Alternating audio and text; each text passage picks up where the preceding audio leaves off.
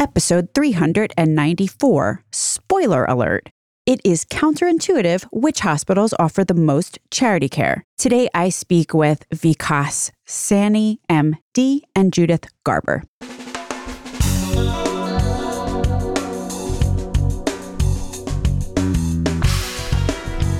American healthcare entrepreneurs and executives you want to know. Talking. Relentlessly seeking value. You would think that hospitals with the most money would offer the most charity care, trickle down and all of that. If my health system is big and I have lots of money and profitable commercial patients, I can stuff more dollar bills into the charitable donation balance sheet bucket, right? Except in general, it's a fairly solid no on that. Let's talk about some of my takeaways from the conversation that I had today with Vikas Sani, MD, and Judith Garber from the Lown Institute. During the conversation, there's also mention of a powerhouse of a New York Times article, and you can find a non-paywalled link in the show notes. Use it with my compliments. So let's circle up on but a few of the more interesting, according to me, reasons why some rich hospitals fail to offer the level of charity care that you might think they could or should. Here's number one. Chasing commercial contracts, because they are very profitable, means building in areas where there are frankly not a whole lot of poor people. You see hospital chains doing this all of the time and saying at the 2023 JP Morgan conference that they intend to do more of it, opening up in a fancy suburb with no affordable housing. When this happens, there's just less opportunity to offer charity care. The need for financial aid in that zip code is just less. Here's a number two, more interesting, according to me, reason why some rich hospitals fail to offer the level of charity care you'd think they might. It's actually the ambulatory surgical center movement, or the ASC movement, which is weird to say because in other respects, I'm a big fan. There are a lot of services and surgeries moving out of the hospital into ambulatory surgical centers or just the outpatient setting. And this is going on for a bunch of reasons, including Medicare and employers being very on board with this to save facility fees. But here's a consequence. Surgeons and other docs are now not in the hospital. So, indigent patient shows up in the emergency room and needs an emergency surgery or some intervention. But wait, those physicians and their teams are no longer in the hospital, and now the hospital doesn't have the, in air quotes, capability or the capacity to serve that patient. I heard from a surgeon the other day, and when he's on call at his hospital, he's getting patients shipped to him on the regular from hospitals in other states. Now, about this, oh, so sorry, we can't possibly help you, so we're going to stick you in an ambulance and take you to another state plan of action. I called up emergency room expert Al Lewis. He told me that if this ship them out is being done routinely as a pattern by hospitals who have an ER, you could call it evidence of an EMTALA violation on several levels. You can't have an emergency room and then routinely not be able to handle emergencies, especially when the emergencies you can't handle always seem to be of a certain kind and for a certain kind of patient. Speaking of violations, one more that reduces the need and level of charity care is canoodling with ambulance companies to take the poor people to some other hospital and the rich people to your hospital, which was allegedly transpiring in New Jersey based on a recent lawsuit. And here's the number three reason why hospitals you'd think would be offering more charity care aren't. And play some foreboding music here because this last one is the big kahuna underlying reason why some very rich hospitals may not offer the level of charity care which you'd think they would. This was superbly summed up by Tricia Schildhouse on LinkedIn the other day. She knew a physician leader who would go around saying, nonprofit and for-profit is a tax position, not a philosophy. Bottom line, this whole thing boils down to what has been normalized as okay behavior at some of these rich hospitals. You have people in decision-making roles taking full advantage of their so-called tax position to jack up their revenues. Revenues which they have no interest in frittering away on charitable causes. Why would they do that when they can use the money to, stand up a venture fund or make Wall Street investments? Don Berwick's latest article in JAMA is entitled The Existential Threat of Greed in U.S. Healthcare. And yeah, exactly. Back to that New York Times article that we talk about today and that I linked to in the show notes. Here's what it says about a hospital in Washington state. It says, the executives, led by the hospital's CFO at the time, devised a program called Rev Up. Rev Up provided the hospital's employees with a detailed playbook for wringing money out of patients, even those who were supposed to receive free care because of their low incomes. All of this being said, there are hospitals out there who are in fact living up to their social contract and serving their communities very well with very constrained resources. You also have hospitals, just in general, working within some really whack payment models that we have in this country, which easily could be a root cause precipitating this suboptimalness. Dr. Sani and Judith Garber mentioned 3 direct solves for hospital charity shortfalls and also the larger context of the issue. So there's, of course, better reporting and better auditing, which is pretty non-existent in any kind of standardized way right now. I also really liked one of the solutions that Dr. Sani mentions on the show. Maybe instead of all of the hospitals doing their own charity care thing, they all should pool their money regionally and then put a community board in charge of distributing it. That way, if there is a hospital in an area where the charity care is really needed, even if the rich hospital nearby doesn't have a facility there, they can help fund this care that their larger community really needs, including, by the way, public health needs, which is currently a big underfunded problem. As mentioned earlier today, I am speaking with Vikas Sani, MD, and Judith Garber. Dr. Sani is president of the Lown Institute. Judith Garber is a senior policy analyst there. There's a bunch of links in the show notes to the Lown Institute's research. They've studied hospitals from a number of dimensions, not just charity care. My name is Stacey Richter. This podcast is sponsored by Aventria Health Group. Judith Garber and Dr. Vikas Sani, welcome to Relentless Health Value. Thank you. Thank you so much for having us. Dr. Sani, I saw you present at the 32BJ conference in New York City on hospital pricing, and the title slide of your deck says, America needs socially responsible hospitals. Throughout the world and all different cultures, economic systems, hospitals are always very special. And all it takes is for you to imagine or remember when you were really, really sick and really needed somebody and needed a place to go, how sort of fundamental hospitals are to the fabric of any society. So social responsibility is pretty much part of the definition. But the reason that we said what we said and why we're doing the work we're doing is certainly in the last 10, 20, 30 years, things are a little out of balance. Business considerations have really risen to the fore in a way that are leading to results that are probably not what anybody wants. So that's why we say America needs socially responsible hospitals. I think a point that needs to be mentioned here, many of these hospital organizations, health systems, integrated delivery networks, whatever name we're choosing to use here, they are actually tax exempt. So at the same time that we've got these business considerations that are rising to the fore, we have a tax exempt entity, which is generally speaking a status that's reserved for charities. And not to be cynical, but generally speaking, charities don't have business considerations as their primary mission. What standards really is a hospital beholden to relative to their charitable spending? Like, how does this work? That's one of the central questions. I mean, ever since the charitable status was established with the founding of the IRS in 1910 or thereabouts, there's always been an implicit social contract, but nothing explicit. It's the honor system, essentially. So just as an example, what are some of the things that the IRS would consider charitable spending, which you have to report on, but there's no minimum bar? Like, so I guess just in the annual report, you have to say, this is how much we spent, and this is what we spent it on in these allowable categories. So some of these categories are educational programs for the community, like diabetes clinics or free blood pressure screenings, or providing maternity care, even though it loses the hospital money. They also count the free and discounted care hospitals give to people who can't afford it. So that's harkening back to the original standard.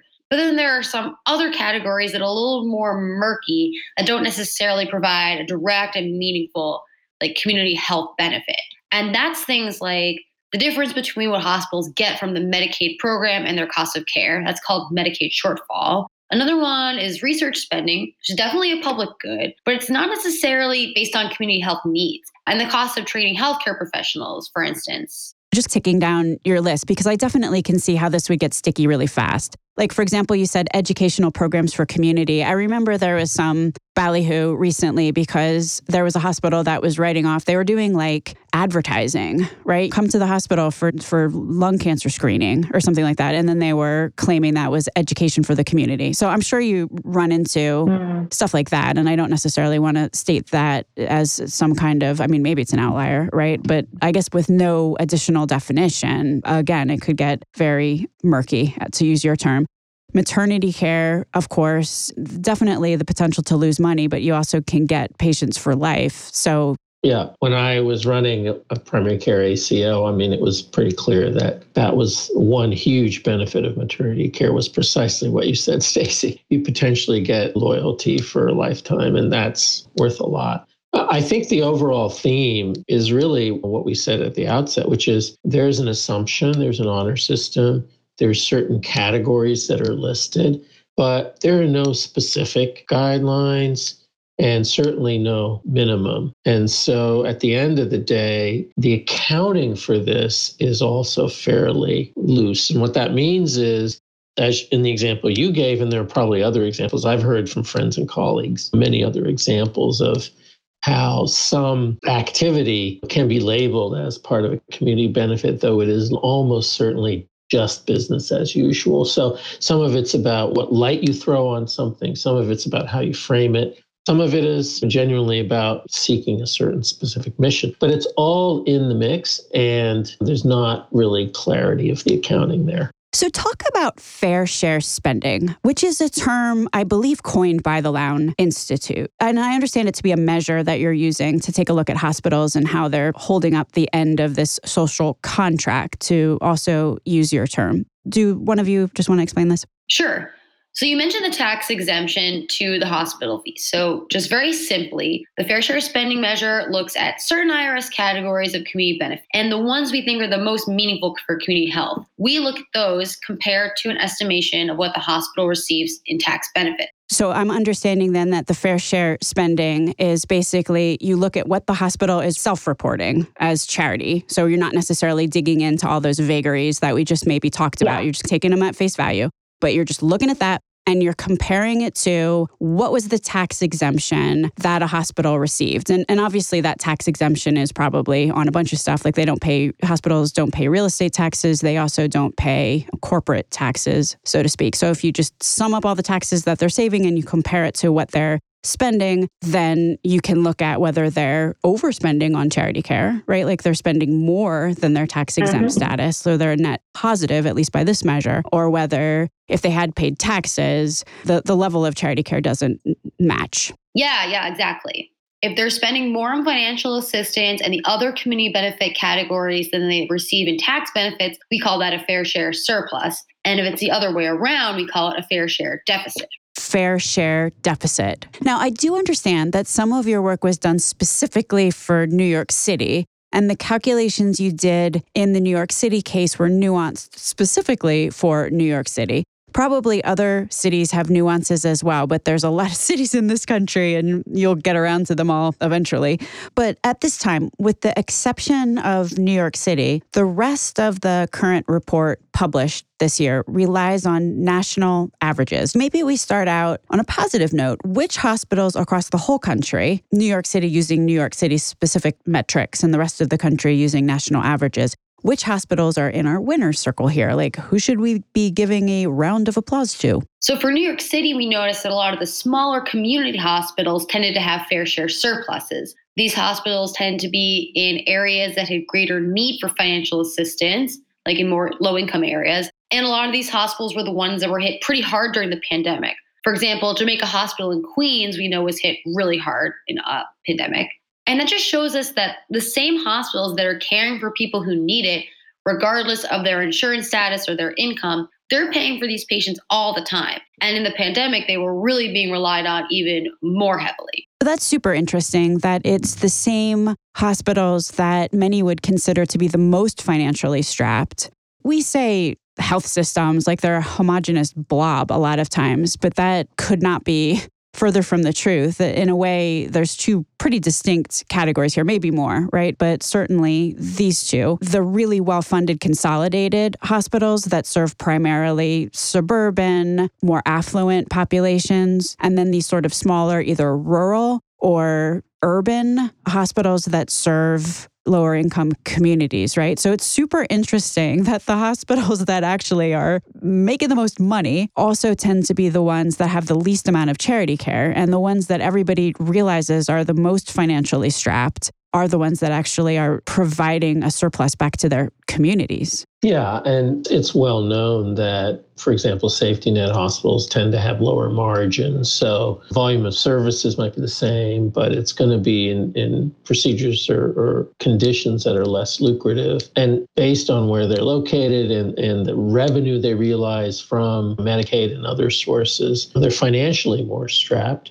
And it is almost certainly the case that given where they're located and who they serve, a lot of the kind of charity care that they give is going to land them ahead on this calculation. So that's exactly, I think, what we see. I think at the system level in New York City, the top performer was Montefiore. And I think I don't know them very well, but I know enough to say that they're in the Bronx. So they straddle part of the South Bronx, which is pretty poor, and a certain part, a little bit into the northern suburbs as well. And so they have done a balancing act that's landed them, at least in our calculations, in a really good spot. I noticed that a lot of the systems that big safety net hospitals tend to do well. So Wellstar Health in Georgia, they actually just closed their Atlanta hospital. So I don't think they're going to be doing as well in this measure in the coming years, especially in states that didn't expand Medicaid, which is counterintuitive. Because when states don't expand Medicaid, they're putting a larger burden on hospitals to take care of people who are not insured. But that means hospitals have to spend more on financial assistance. So we noticed that a lot of hospitals in Texas and in Georgia spend more on financial assistance. Yeah, and I think that this is a pretty well-validated trend that we keep talking about. Hospitals are closing in so many rural communities, and if you actually plot it on a map, the hospitals are closing in states that did not expand Medicaid. I mean, that's a pretty black and white observation if you just look at the data, right? Yeah. There's something else I wanted to say about your earlier point, which I thought was extremely important about how it's often the hospitals with the least financial resources that are providing the most in terms of fair share spending. And that shows something about our system. We noticed in New York City, a lot of the most prestigious, top level, very wealthy hospitals like New York Presbyterian and NYU Langone, they had some of the largest deficits. But I think it's also our health system makes it really hard for hospitals to do the most for their community because they're reimbursed much less for Medicaid. They're not given anything, obviously, for people without insurance, and they're encouraged to really attract privately insured patients for elective procedures. Our system rewards hospitals for caring for certain patients over other patients. So it's not a coincidence that hospitals that have the most privately insured patients don't give back as much in financial assistance, and they have the biggest fair share deficits. To sum up my understanding of what I think your point is, if hospitals are thinking about revenue, then they have a great incentive to attract people with private insurance, because private insurance, i.e. commercial insurance, i.e. insurance of people who work at employers, just historically, employers haven't done much to push back on hospital prices. So surprise, no surprise, hospitals charge the most to employers and their employees. And then this cycle starts where the hospital does everything it can to attract patients who are employed and have commercial insurance, which by default means that if they have a choice, they're not going to, for example, have lots of clinicians on hand or put a lot of effort into service lines to support things that Medicaid or maybe uninsured patients tend to need more often. These outcomes are not shocking or a surprise. They are the outcomes of the system as it currently is designed and functions. Different people have different dollar value to hospitals. Different procedures have different dollar values to hospitals. And if hospitals have to base their decisions on revenue rather than population health needs, then these are the results we're going to get. there's a long conversation about what are the solutions. And obviously, there are small baby step incremental solutions, and there are also very large, massive, radical changes that could be done. But somewhere in there, we do have to reframe what we do and normalize a different type of behavior. I have heard any number of stories about how a hospital board claimed it was their fiduciary responsibility for what amounted to making as much money as possible. Exactly like you just said, very much putting on a for-profit hat while sitting at the top of a nonprofit organization. And the second that starts to happen, the social contract with the community and the rationale for its tax exemption just got really wonky in a really bad way, right? Some of the deficits that we're talking about here are billions of dollars. Yeah. Do you want to add some color? Yeah, I'll talk about our national study we have on our website where we looked at health systems. Providence Health System had like a $700 million fair share deficit. These are really big numbers, and we actually didn't know it at the time, but it was later revealed in this investigation by the New York Times that Providence actually had policies to not inform patients they were eligible for financial assistance. Instead, they were just telling them to pay even if they were eligible for charity care. Well, just digging in there. So not only were they, and this is rampant across the industry, you hear stories about this all the time. So not only were they like not accidentally remembering to tell a patient who may have been able to access financial assistance that the financial assistance was there, which maybe you could blame on a poor process or something. They were actively seeking to not offer financial assistance, allegedly. Yeah, this is from the New York Times investigation, but according to like these training documents they had developed for their staff, the policy was to only tell patients about financial assistance as the last resort after they had refused to join a payment plan or pay in some other way. I think a key problem here is systems have gotten so big that quite often, and I'm not trying to minimize this issue or offer a case for the defense, quite often the CEO or the senior leadership, they're setting the tone and setting some general goals. A lot of those goals will be financial, don't get me wrong, but they're often not in the weeds. And I actually think there are a number of cases where if hospital CEOs were made aware of some of the behavior in their own institutions or organizations, they would be horrified. Unfortunately, it took a New York Times story in this case, and it illustrates how widespread these issues are. Fundamentally, I just keep coming back to this. If you're going to try to address these problems, there have to be certain normative changes. It's not 1980 anymore. Between Gordon Gekko, the movie Wall Street talking about greed is good, or for that matter, Deng Xiaoping in China saying to get rich is glorious, right? It's not 1980 anymore, and we do need to rethink some of this stuff. So if we're thinking about how we better ascribe the value and what we're looking for from hospitals, because obviously just saying a hospital is successful if it makes the most money is not working out well for many people. How do we start thinking about this? One suggestion that I have often heard is take away the tax exemption for hospitals, just make them pay taxes. Well, in theory, it's a way to do it. I think that would be totally wrong. But really, I would say that what we really need to see happen is reconfiguring and reimagining of what it actually means to be a nonprofit entity in an economy that itself has serious shortcomings that need to be addressed. I mean, it's impossible to seriously talk about what's going on in healthcare, especially the financial side, the rise of medical debt, the serious problems, and the financial burden on patients and families. It's impossible to understand that without understanding the big, broader context, which, really big picture things like the deindustrialization, the loss of high-paying jobs for a large number, millions of working people.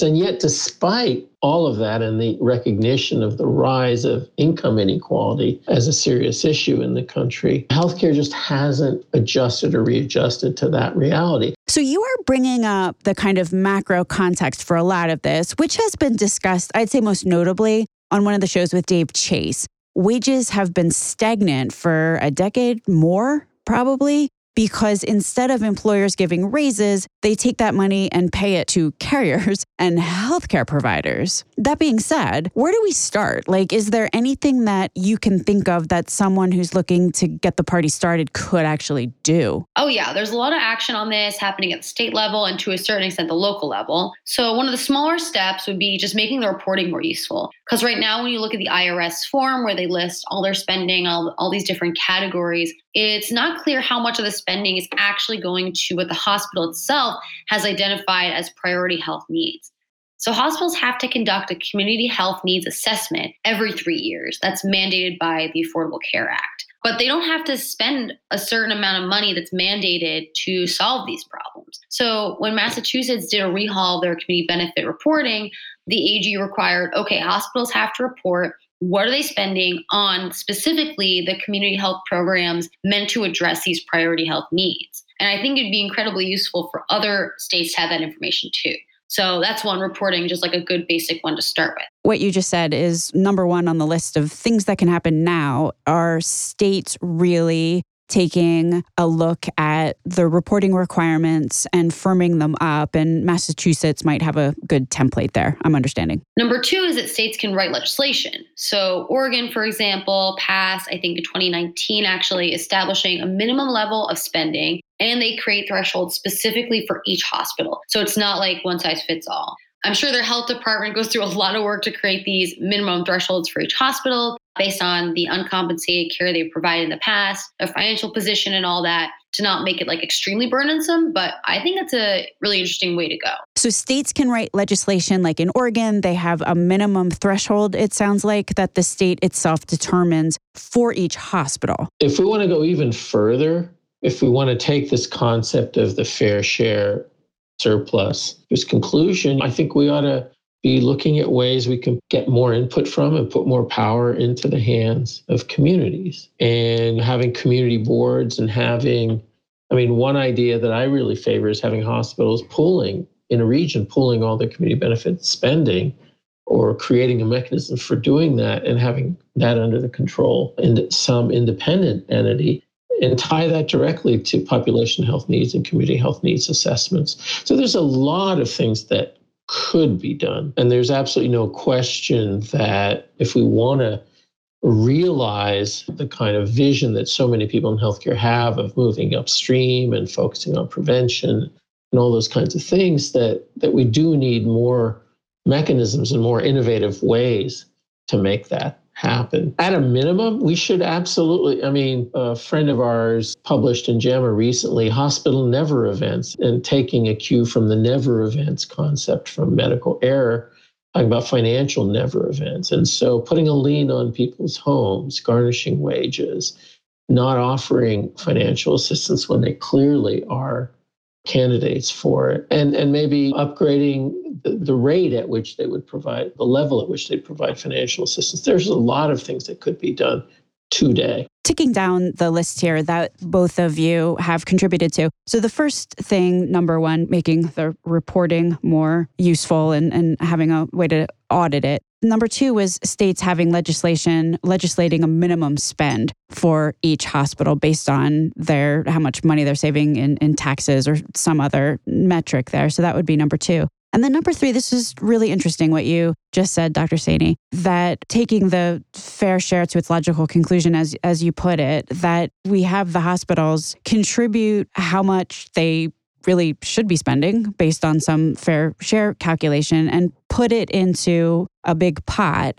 which harkens back to what you had been saying earlier, that these large, very profitable hospitals are in areas that may not have as great a need for the charitable care. It's not as glaring of a need as it is in some of these safety net or hospitals in lower income communities, right? So if you pool the dollars in a geography and then have a community board allocate those dollars to the areas of greater need, that I could see would make a ton of sense, which also, to your point, augments the meager investment that this country tends to make in public health and in community health, et cetera. So it certainly could also augment that funding. For some hospitals, it'll be easier than for others. And I think you can't have a one-size-fits-all approach. That's why I think really local scrutiny is necessary at the level of communities, at the level of cities, municipalities, counties, and then states. I think that's an important path to looking at all this and rethinking what it is. Do you think there'd be major pushback from hospitals for this? Like if I got a meeting of CEOs and got 12 CEOs of big hospitals and small hospitals in a room, and I said like, hey, let's normalize a different way to do business here. Let's rethink this. What do you think the level of acceptance would be? I have a lot of sympathy for CEOs of hospitals, including big hospital systems today. There's no question they're facing enormous challenges. It's a hard job. I wouldn't personally want that job. So let me just be public about that. But having said that, business as usual is just not sustainable. I think more and more people know that. It's just, are you going to be part of the problem or part of the solution? Are you going to just try to get the last fish in the ocean and then see what happens? Or are you going to try to figure out how to do this in a different way? And so I would say this is a time to put not just your hospital CEO hat on, but your citizenship hat on and band together if need be, and band together for this purpose as opposed to defending the status quo. And I think it's that kind of proactive leadership that will make this necessary transition, and I think it is a necessary transition for lots of reasons, that will make this transition go much more smoothly. That's what I would say. This is all happening. There's no doubt there's lots of issues to address. These days, there's a big issue just in terms of their finances. And we're going to be hearing more about that in the coming months, I'm sure. And there's a lot to discuss about that. But at the end of the day, we can't carry on the way we've been carrying on. And having them join a movement to make that change is probably the smart move here. That's my view. Yeah, I believe that a lot of hospitals really, really want to be that community partner. And they want to give back in ways that are going to be the most impactful and the most effective. So I think some hospitals would be really open to this. We have gotten some pushback from hospitals on the research, but I think there's definitely an opportunity, like Vikas said, for hospitals to be part of the solution again and get together with everyone to figure out how they do that. Yeah. I mean, look, let's recognize that a lot of what's driving this, both the behavior and the problems, is a really messed up cockamamie payment system and multiple funding streams. And it's worse than a Rube Goldberg machine. If we're going to move this forward, they have to join not only this broader moral or normative piece of the puzzle, they have to actually roll up their sleeves on the financial side and start looking at this much harder with us, with all of us. And let me say, in that context, I want to reiterate, I don't think that medical research is unimportant. I mean, I've spent a lot of my life focused on that. I don't think training physicians is unimportant. It's critical. But these are general public goods, and the way we allocate resources and the way we allocate and kind of distribute the fruits of that work, whether it's the research or physician training, is certainly not driven by community needs. So if we're going to really come to this question and really want to make meaningful change, we got to accept that those are areas in which, while there are legitimate interests, those legitimate interests have to be addressed in some other way than garnishing wages of people who can't afford to pay. So if someone is interested in learning more about the reports that you have created or the work that Lown is doing, where would you direct them? So for our most recent report on New York City hospitals and fair share spending, we have that on our website, lowninstitute.org. That's LOWN institute.org. And we also have more information about our hospitals ranking on lownhospitalsindex.org.